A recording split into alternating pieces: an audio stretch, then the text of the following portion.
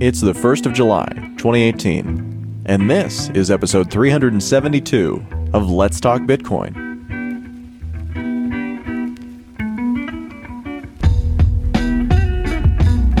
On today's episode of Let's Talk Bitcoin, I'm here with Stephanie Murphy. Hello. Andreas Antonopoulos. Hey. And Jonathan Mohan. Hey, hey. Hey guys, thanks for being here today. The gang's all here. I'm so glad we're all back together, and we've got a lot to discuss. Yeah, it's going to be fun. A little later in the show, we're going to talk about the first in kind of a series of BIPs, or Bitcoin improvement proposals, and we're also going to be throwing bolts, or the Lightning Network improvement proposals as well, into the mix over the next couple of months, with an intent of really sort of capturing what's happening in Bitcoin and sort of the related technology, what's coming, what are the challenges, and what are people within the technical community really talking about at this point, since it's been a while since we focused on really anything other than sort of news or politics, which is, of course, not very fun relative to this sort of more technical stuff. Today, though, before we get into that, since the beginning, people have talked about how Bitcoin is this anti-fragile system. And even in the event of regional or global catastrophes, Bitcoin might be set back, but would continue functioning, or at the very least, keep a strong record of who owned what under nearly any circumstances. Today, in this first topic, we're going to explore this idea a little bit more and discuss a few different scenarios and the challenges that Bitcoin could face in sort of that situation and what advantages it has.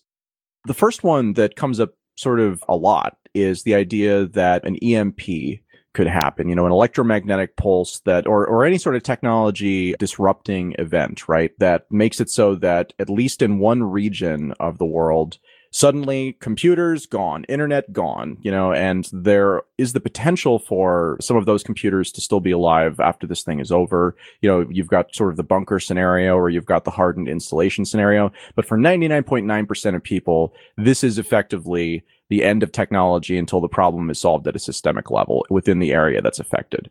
I'd like to first offer some framing to this, which is anti-fragile, just like the word secure, is not something that can be measured in absolute terms. It's not either anti-fragile or fragile. It's a range, and it's only relevant to measure it against other technologies. Therefore, when we say, is Bitcoin anti-fragile, I think the most interesting question is more or less anti-fragile than what? And I think a fair comparison would be more or less anti-fragile than our existing payment systems, and counting both cash and various forms of fiat digital money, such as credit cards, that go with that. And so I think that's the fair comparison. Otherwise, there's really no point in saying whether it's anti-fragile or not. Fair enough. So in the case of the regional scenario, let's assume that the US has some sort of issue and we lose access to the internet, we lose kind of all of the computers that are not protected and that sort of thing. Definitely, that would be disruptive, certainly, for the area that is impacted. But for the system as a whole, kind of what does that look like? Well, I think the bottom line is let's look at cash. So without electricity, all point of sale systems, which are not in bunkers, but are in the various stores that you might want to use, all the things you need to buy groceries or pump gas or things like that, those are gone. So both communications and electricity to run point of sale is not going to be working for weeks. And of course, when people talk about EMP, they talk about the most apocalyptic scenario, which is some kind of low-yield nuclear detonation in the upper atmosphere. But you can have much simpler scenarios where you have a massive solar flare. And that has happened in history. It hasn't happened in our modern electrified era, but we're overdue for one. And that would fry most electronics, most retail electronics, in a very broad radius around which side of the planet that hit. So in that case, ATMs are gone, so you can't withdraw money. So whatever cash you have on you, that's it. Your debit cards don't work, your credit cards don't work, your phones don't work. Now compare that to Bitcoin. Well, again, in that area, your phone doesn't work, and your various other devices that you might be storing Bitcoin on don't work. If you have some kind of backup, maybe you could restore it on a device that you have protected. I keep, for example, my hardware wallet inside a Faraday cage, inside the Faraday bag. So that would work. So I would have at least one device that had Bitcoin on it that still worked. So let's talk about that. So in this scenario, right? So you've managed to keep your device alive, but most everything else is not really working at that point.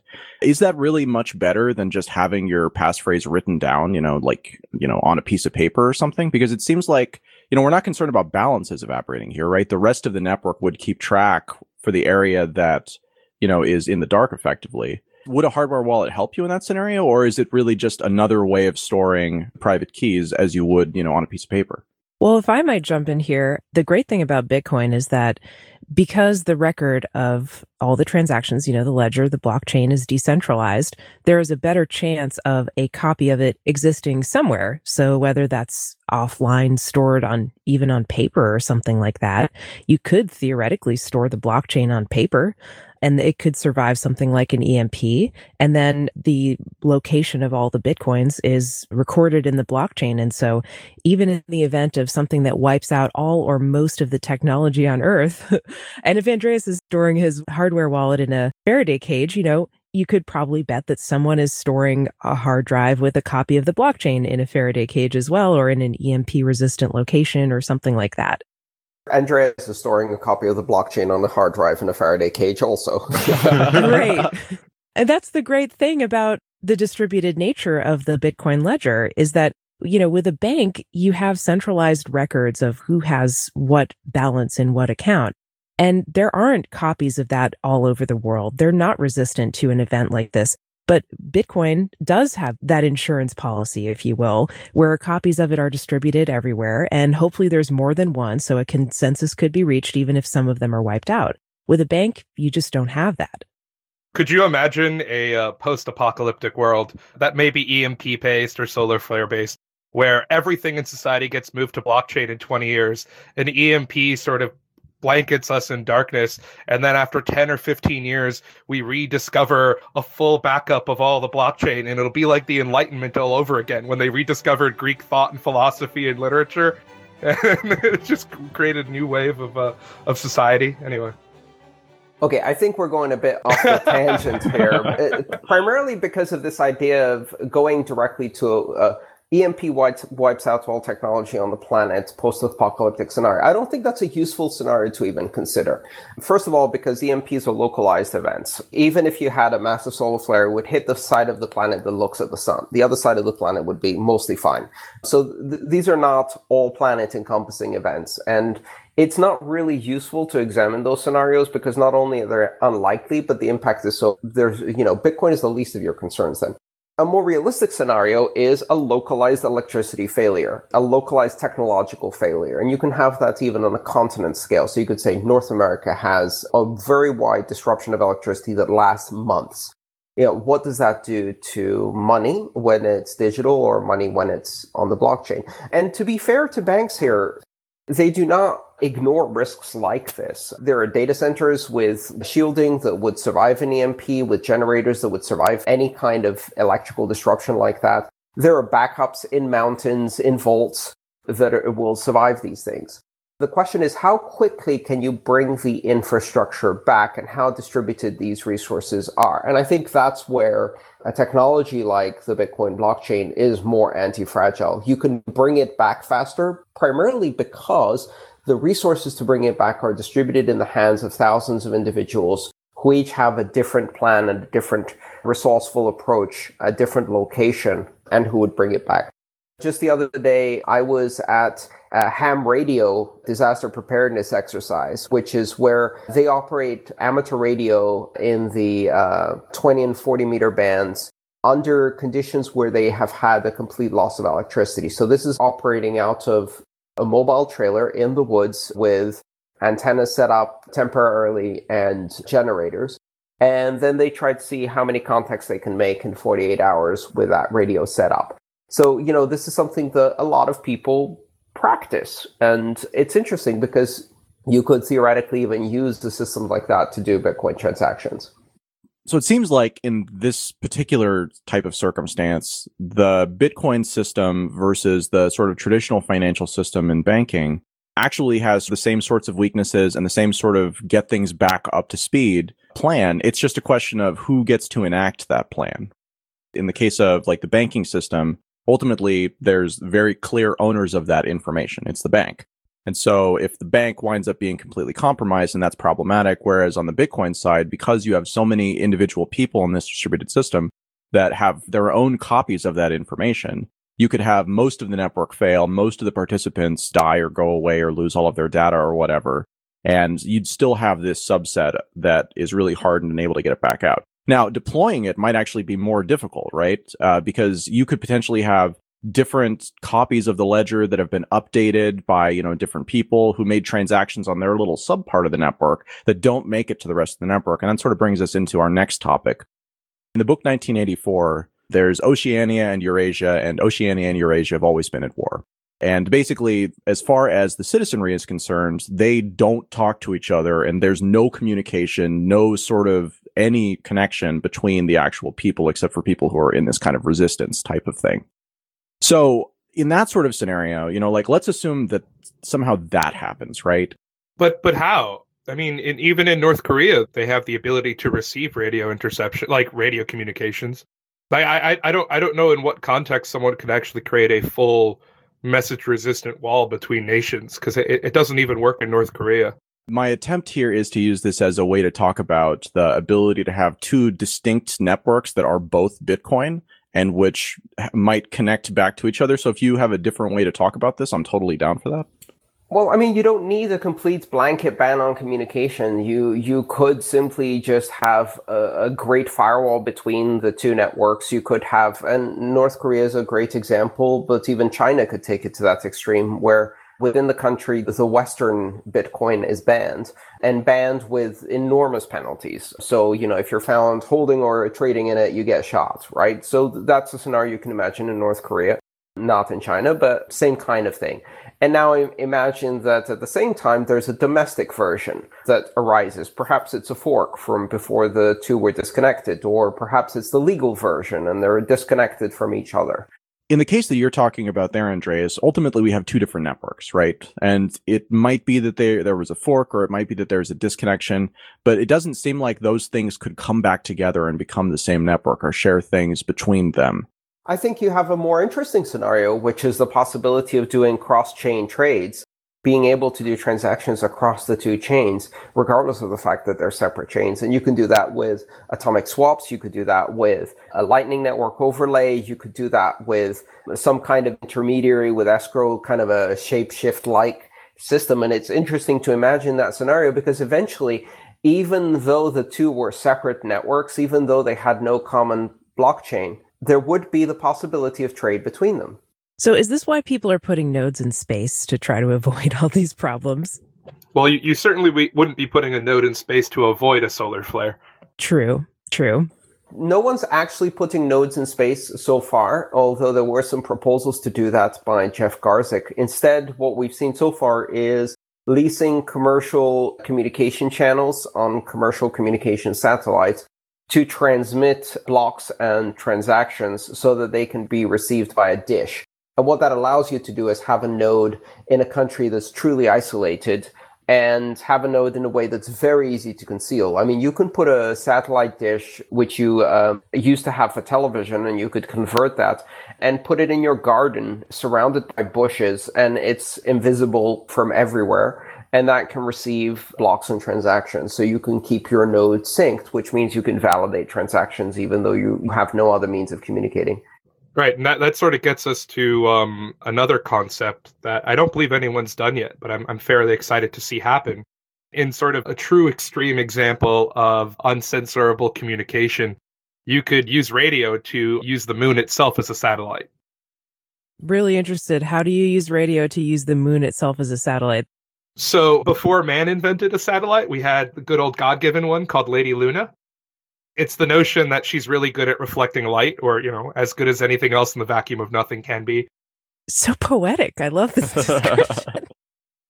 Light's just a form of radiation, as is anything else. And an EME is an Earth-Moon Earth bounce, and it's a type of radio communication where you just blast the space towards the direction of the moon with a radio wave, and then a very small percentage of that scatters back to Earth. And if you're talking about sort of stupid amounts of electricity, you could actually use it as a method of propagating signals to quite literally everywhere that can see the moon. Yeah, although as poetic as that is, Jonathan, there's something a lot simpler, which is the ionosphere. And you can bounce, again, what I was observing the other day at this ham radio contest that we're doing, 20-meter and 40-meter wave, and that bounces off the ionosphere. So the ionosphere is this part of the atmosphere that's charged, and it reflects electromagnetic signals all around the world, depending on conditions, depending on night versus day. It's more reflective at night, I believe.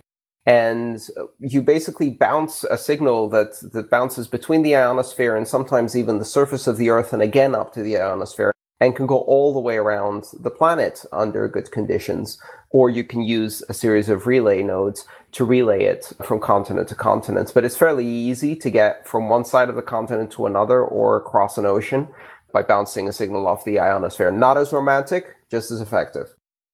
What created this whole side tangent was at the last Scaling Bitcoin, there was a presentation, and I believe there's even a startup working on Bitcoin transactions over radio. So if you're interested in ham radio or radio communication, while all of these are sort of fun pontifications to that end, you actually could start playing with these ideas now and do a Bitcoin over the ionosphere transaction. I talked about that back in 2013, the idea that once money becomes simply a data type, then any mechanism of communication can transmit Bitcoin transactions. And you can encode Bitcoin transactions in any form. One of the examples I used was as emojis in a Skype message. You can print them and put them in the newspaper using keywords in classified ads or on Craigslist or on eBay, or embed them in videos and images that you post on Facebook. And you can also transmit them over radio using techniques as simple as Morse code or some other encoding like that, or more sophisticated techniques like packet radio. But you could also just read English words to someone who's listening and writing them down. There are myriad ways that you can encode information. In fact, infinite ways you can encode information. And once money becomes simply information, you can transmit it over anything that can communicate any other information. I was going to say, I remember us talking about this on the show and also hearing Andreas talk about it, very early as 2013. And I actually believe that there have been people who have done Bitcoin transactions over ham radio, for example. I remember we talked to somebody who was actually trying that out. I would be interested in hearing other creative ways that people have encoded Bitcoin transactions. I mean, I know there isn't really the need for it right now because we do have a functional internet and haven't been hit by a solar flare lately. I think it's like a great thing to try, and I'm curious about what our listeners have experimented with. But don't say Morse code smoke signals, because we already thought of that. And to that end, there's been one of my favorite examples of this in all time was the HD DVD key back in, I think, 2007, where HD DVD and Blu-ray were fighting, and they said that they were unhackable. And then someone discovered the private key to decrypt the DRM for HD DVD. They posted it on dig.com, and then they got a cease and desist claiming that the private key to the DRM was intellectual property, which then had the internet community go crazy and re-describe the private key in 1,000 different ways. People did them as paintings where the actual key was the hash values of the colors in the painting. Just all these different, like, if you want to go look at all the crazy ways you can represent a private key, that was a very fun time period where people were getting very cute about that. Necessity is the mother of invention. When I was a teenager in Greece, I did pirate radio. At the time, there was no FM radio stations.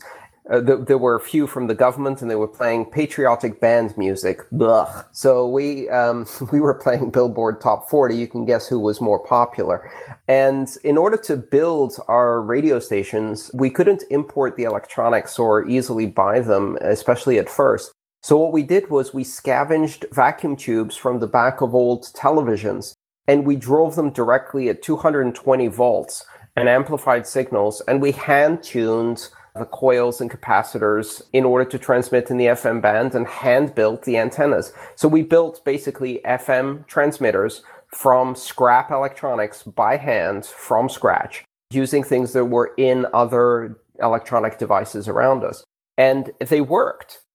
They didn't work very well, but we could reach 5 or 6 miles range with these handmade little radios. And you can see that kind of idea of necessity being the mother of invention in places like Cuba or Venezuela, where people repurpose things. Like they take, in Cuba, I watched this fantastic documentary where they take the motor that runs a washing machine and they convert it to something that powers a bicycle. Or they use a bicycle and the motor from a washing machine to spin wool or to make a knife sharpener or whatever. And these repurposing kind of maker communities emerge in places where you can't find other basic materials. So I think one of the reasons that Bitcoin is anti-fragile is because it has a very broad, very diverse community of users who will each have a motivation to get back online and fix things and have a myriad different ways of doing so. I also think that an aspect of the anti-fragility of the signal in Bitcoin comes down to the entanglement of a node from a miner. And should there ever be a situation where running a full node becomes an exceedingly costly venture, I could see a pretty quick consensus around finally determining some way of compensating nodes for routing transactions. And then you'd very quickly see, a market of supply and demand for that would never be shut down.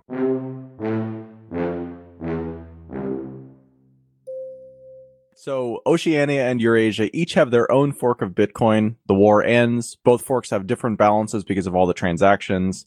Do we have two Bitcoins forever? Is there any way to recombine these things? Or is it just Bitcoin East and Bitcoin West competing now that they've both had a chance to sort of mature and become de facto standards within their own cultures? I mean, the only balance changes would be those who have been initialized by other people, unless, we're talking about some sort of like replay attack. Wouldn't that just be exactly what happened with Bitcoin Cash?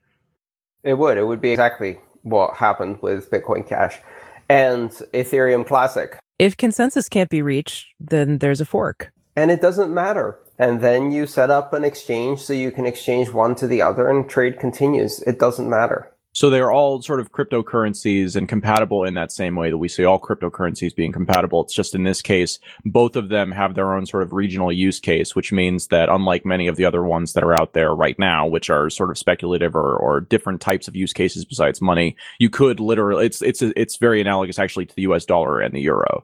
If they didn't trade against each other for years and years, and then they did trade against each other, it wouldn't actually matter that they hadn't for years and years because the information is out there. And you'd be able to determine a market price. Is basically what you're saying, Andreas. Well, I mean, the dollar was literally invented to go to war with the pound. Like, we went to war with England and needed another currency to go to war with them with.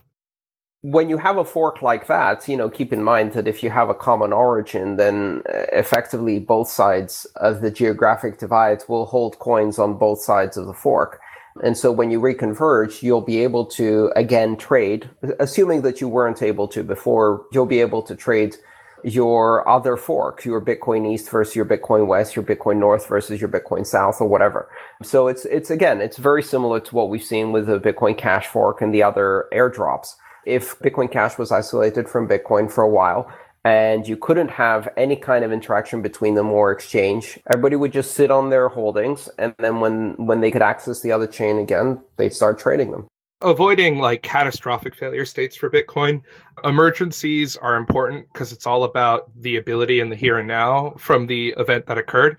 If there was a blackout, if there was a sort of issue, and I had a large amount of my or all of my money in Bitcoin, would I then have to wait several days or a couple of weeks for the hash rate to fix or the energy to come back online before I could even send a single transaction to get my money out?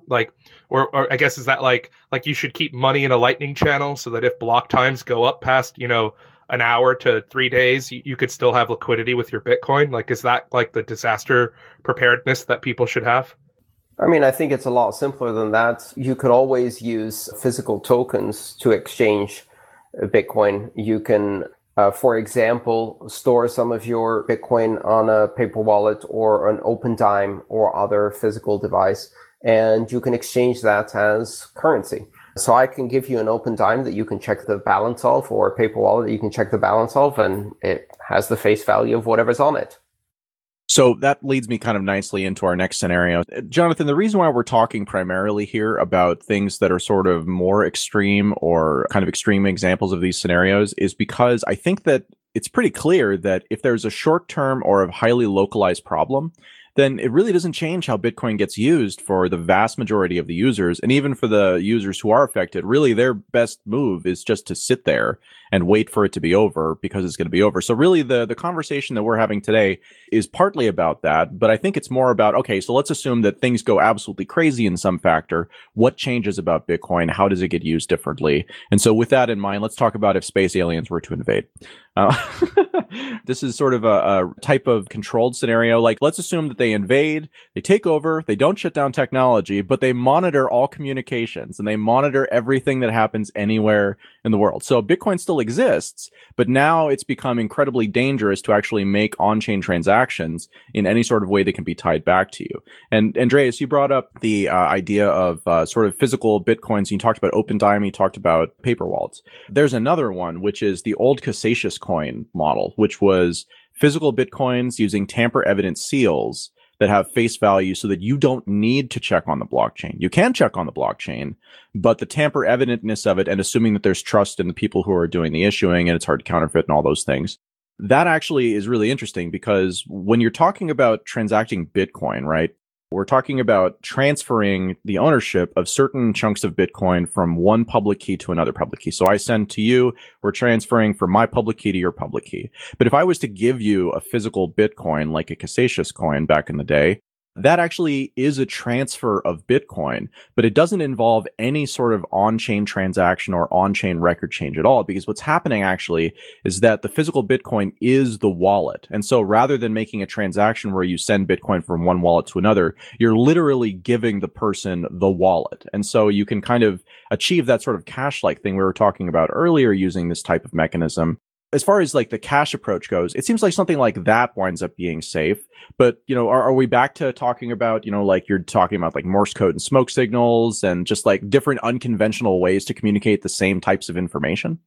Well, I mean, that's OpenDime does exactly that as a hardware USB stick. But again, it's a hardware tamper-proof device that has a single wallet on it.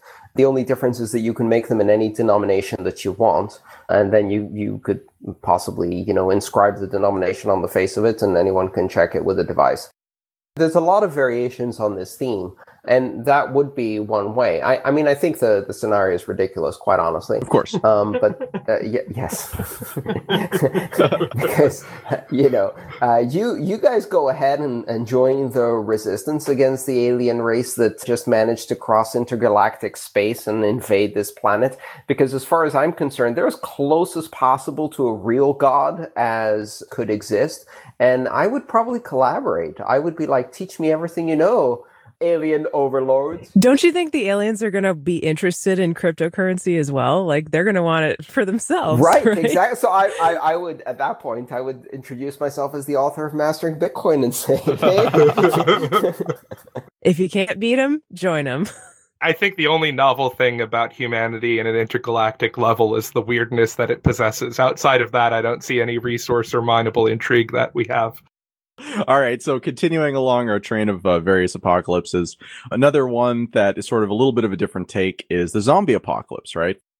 So in the kind of zombie apocalypse scenario, a lot of times you see power continue, you see sort of infrastructure continue to exist because it isn't destroyed. There's no EMP to take it down. Eventually it winds up, you know, all falling apart because nobody is maintaining this sort of thing anymore.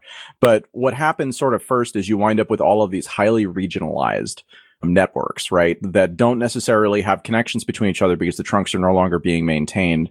But are also like with a barter economy often emerges in that kind of scenario. That's right. Yeah. At least when we see it in movies and TV, usually people are trading cigarettes and alcohol and things like and toilet paper for food. Right. They're trading things that have value to them at that point, and barter often kind of becomes the thing. So let's assume for a second that this sort of scenario emerges and then civilization starts to recover, right? And the zombie thing kind of ends, but you still have all of these regional networks that need to wind up connecting back. This actually, you know, given the conversation we had about sort of the Eurasia Oceania scenario, it seems like maybe I know the answer to this one already. But I've been trying to think about in what scenario are double spends most likely to be a problem. And I could see it happening in a scenario where you have people, these different regional networks that are using Bitcoin still and using their own sort of little cordoned off regional version of it because they don't have a connection to others. And on the one side, you'd have the ability for people to move between these different networks, taking their credentials with them and potentially double spending at each one. And on the other side, you could have almost a service being provided by people who bring updated copies of the blockchain from one of these regional networks into another regional network and allow the balances to be sort of updated on both sides.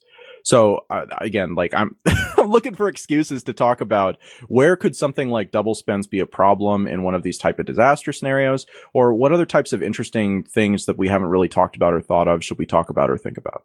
No, they're not a problem because double spends in that scenario with network isolation simply become forks. And that's exactly how you resolve it. You essentially fork the network. So you would end up having regional forks that are completely separate.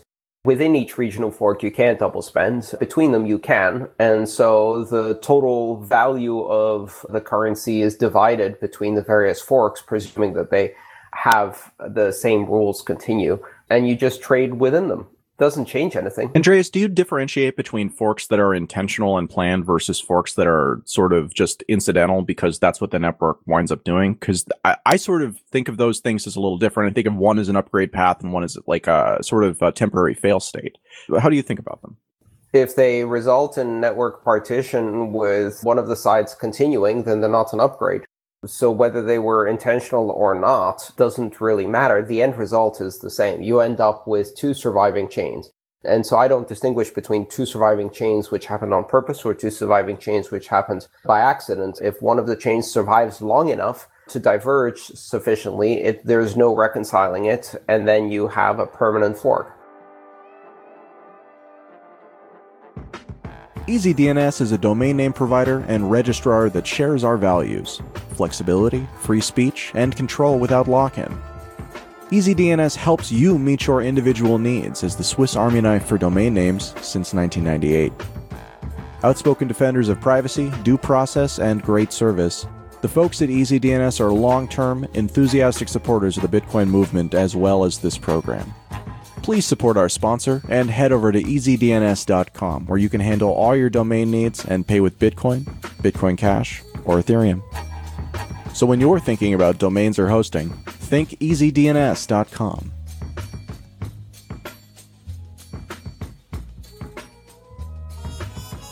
Okay, so the last kind of scenario that I want to talk about here is the but Skynet scenario, which is the one that came up a lot in the early days, right? When people, like you talk about AI or you talk about, this sort of technology that can bridge the gap between like the whole world. And people are like, but the Terminator. There's 21E8 in the blockchain, man. 21E8. To make this slightly a little more grounded, there's a book called Superintelligence, which is a rather comprehensive book understanding what could go wrong with AI. And one of the better sort of proposals that the current intelligentsia trying to avoid the evil AI overlord is that we create these cryptographically derived tokens of dopamine that give pleasure to the machine. And then we retain, as humans, the little dopamine tokens. And that way it's beholden to us because the first superintelligence will basically be a heroin addict. Basically, they're saying we need some sort of distributed ledger of cryptographic tokens for pleasure.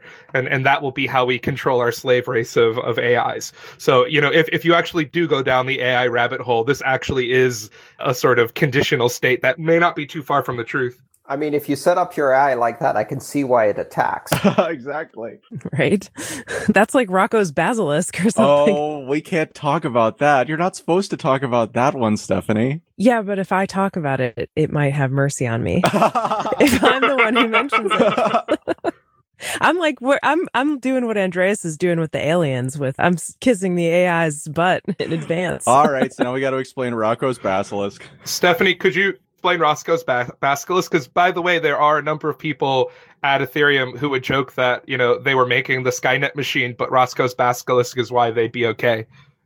Rocco's basilisk is an idea that in the future, there's going to be an AI that's going to essentially destroy humanity or take over. And the paradox is that we will help bring it into existence. And by mentioning it, like, you are bringing it into existence in the future. And if you don't help it, then it can go back, kill you even worse or something. As I understand it, it's that one day AI will come about And one day, somebody will figure out time travel. And if AI is around at that period, it will be in control of time travel. And it will be as punitive as humans. And in a maximalizing, sort of optimizing situation, it'll retroactively go back in time and help the things that brought it to fruition and marginalize the things that prevented it coming to fruition. So sort of as like a redescription of the heaven and hell dichotomy, those who help bring about the evil AI are going to be benefited, and those who try to fight it are going to be punished at any point in the future or past state of time.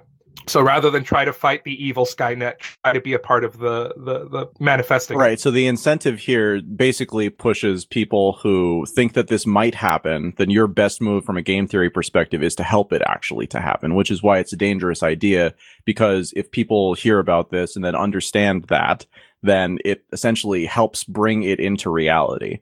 So that is a thing, and now we've talked about it, so we're helping it, and there's that. But the reason why I'm bringing up Skynet again is, so assume that we have super intelligent AI that completely understands and can decrypt any sort of communication that happens over any sort of internet connected anything.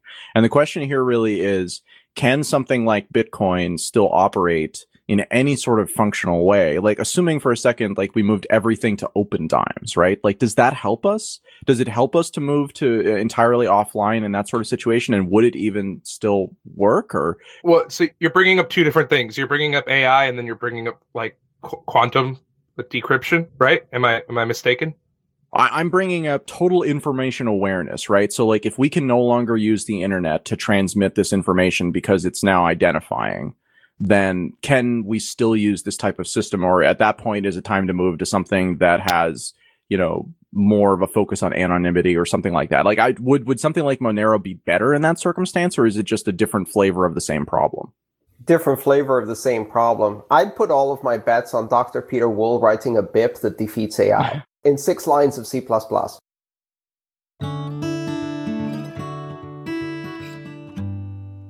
In the next couple of episodes, we're going to be talking about a number of different BIPs and different sort of technologies that are being built on top of or have already been integrated into Bitcoin in some circumstances. And today we're going to start off with an easy one. It's BIP 176. It's the bits, B-I-T-S denomination, and it was authored by Jimmy Song, emerged on the 23rd of December last year. On our recent 5-year anniversary episode, we talked about sort of the millibit movement that had happened early on in 2013 and how nothing really happened. Well, bits and BIP 176 is sort of another attempt at that same thing. And it actually did. It's not a technical implementation. There's nothing about the code that actually changes. It's formalizing the idea that 1 bit is equal to 100 Satoshis. And I believe that means that 1 bit is 1 millionth of a Bitcoin. Can somebody confirm that for me? That's correct. I think for background here, it's also important to note there are no Bitcoin. Bitcoin is a fictional currency that is built out of 100 million Satoshis. Everything in the Bitcoin ecosystem, from the code up, is denominated in Satoshi. Satoshi is the only unit of account that exists in the Bitcoin blockchain. Just like in Ethereum, the only unit of account that really exists is Wei. Everything is denominated in the lowest, smallest possible unit. So Satoshis, in the case of Bitcoin, 100 millionth. What you see in your wallet when it says you have 0.5 BTC is basically dividing the number of Satoshis you have by 100 million and showing you a floating point number representation of that. And so then if the BTC unit is completely arbitrary and for human consumption only, why not use a different one that's completely arbitrary, but doesn't end up being mostly less than 1 and using a decimal point, which is confusing to 99% of humans. And instead, use a unit that's closer to Satoshis. In the case of bits, it's just 100 Satoshis and 1 millionth of a Bitcoin. So that, for example, a cup of coffee would be 100,000 bits. And that's easier to write down today than 0.0001. The number of Satoshis, right? Like 100 Satoshis is so much easier for me to think about than thinking about it as 0.00001 Bitcoin. I think that that's the right number of decimal places to accomplish that. Yeah, well, the point is it's easier to think about whole numbers rather than fractions of a number. And I mean, what makes a whole number and what makes a fraction in sort of everyday prices is going to be arbitrary as the value of Bitcoin changes. And so, yeah, I feel like all of it is a little bit arbitrary. The other part of this is, okay, just thinking about numbers, whole numbers, is easier than thinking about fractions. But it gets much harder if you try to do any kind of arithmetic. So adding up to fractions or dividing a fraction divided by 4, for example, in order to split it between 4 friends because you just got a bill from the restaurant. How many people can do 0.5 divided by 4 is 0.125, versus 100,000 bits divided by 4 is 25,000 bits.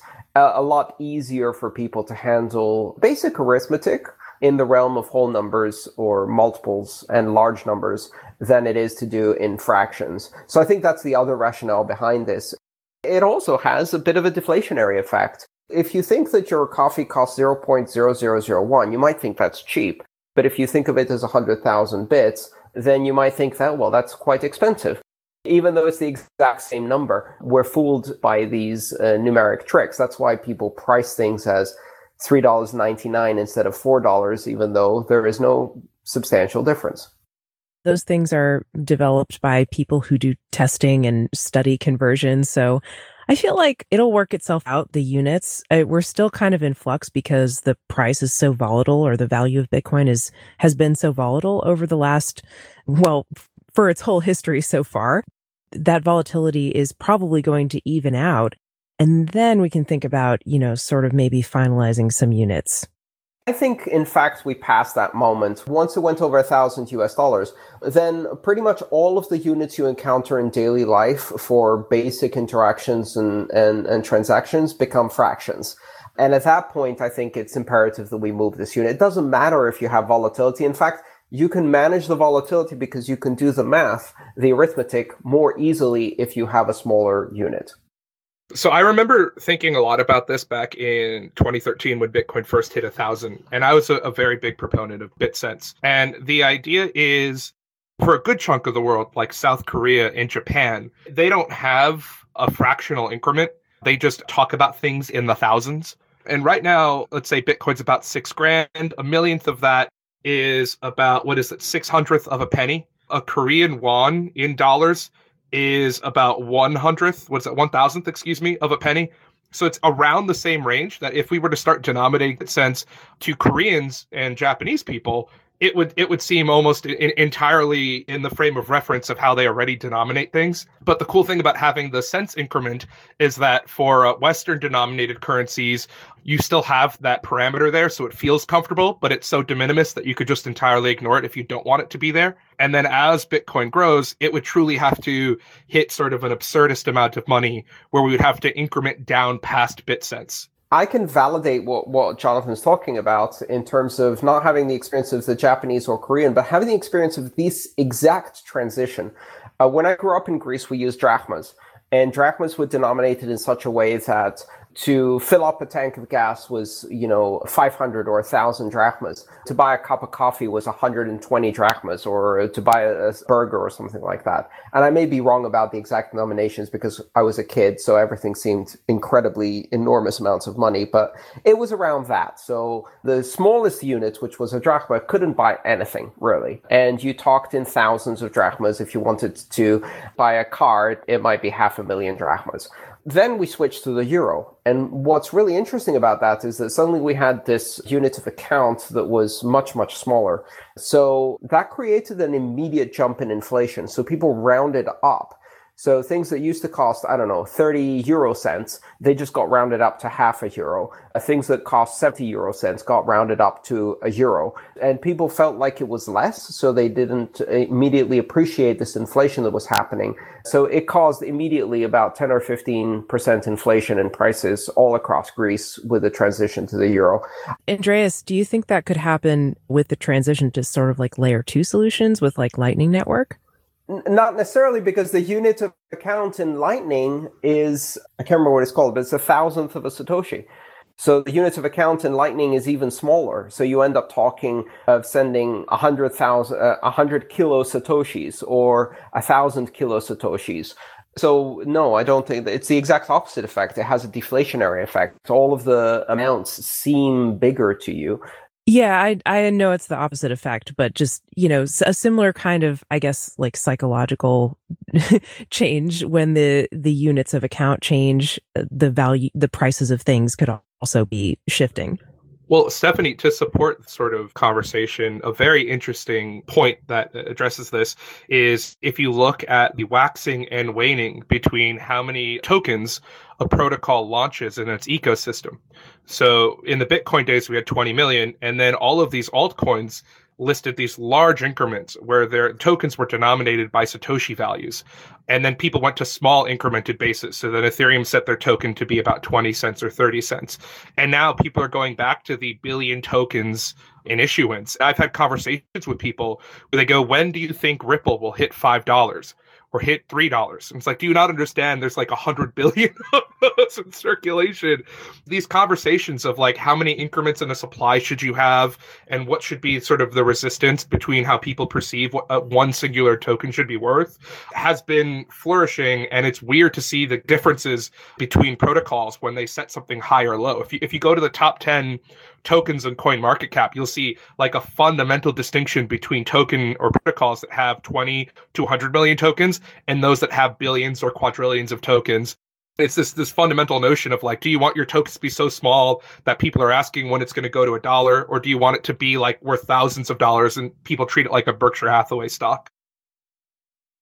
And the best part about this BIP is that it's actually a good name. Previous attempts to standardize smaller denominations of Bitcoin, I've always had a really hard time with because they've been focused on, like scientific names, right? Like millibitcoin is the thing we've talked about a bunch of times, but there was also micro Bitcoin and there was also a sort of proposal called tonals. Oh yeah, Americans can't get down with milli and micro. It's just not doing it for me. So I like bits and 100 Satoshis. That's a really strong attempt to solve this problem, at least in a temporary way. Now, the question mark is, this actually was codified in December. And as far as I can tell, I don't actually know of any wallets that use the bits denomination to represent 100 Satoshis. A lot of them do. So you can denominate in bits, I believe in Samurai, in Copay, Cream Wallet. I thought Copay used millibits. They have an option to use millibits or bits. Oh, cool. So you can choose between Bitcoin, millibitcoin, and bits. I think it's being fairly popular. Bits is not a new proposal. Bits was first proposed by BitPay more than 2 years ago as a denomination, and they put it in the Copay wallet more than 2 years ago. Now it's just being standardized as a BIP. And so you can find support for that. The question, and to me, I think this is a real mark of implementation, is what is the default unit when you first open your wallet? Nothing's going to change if the default unit is Bitcoin. You have to get it so that the default unit in every wallet, whenever you open it, is bits. And so people become very accustomed to that unit and stop talking about Bitcoin as a unit. So the way that you would need that to occur is then to start getting exchanges to list the pairing, not in BTC, but in bits. And then I think you'll see a lot of the resistance to anchoring to a Bitcoin sort of transitioning, which would be very weird to see what that would do to the price of Bitcoin, just changing the denomination from a full Bitcoin to a bit in the trade pair.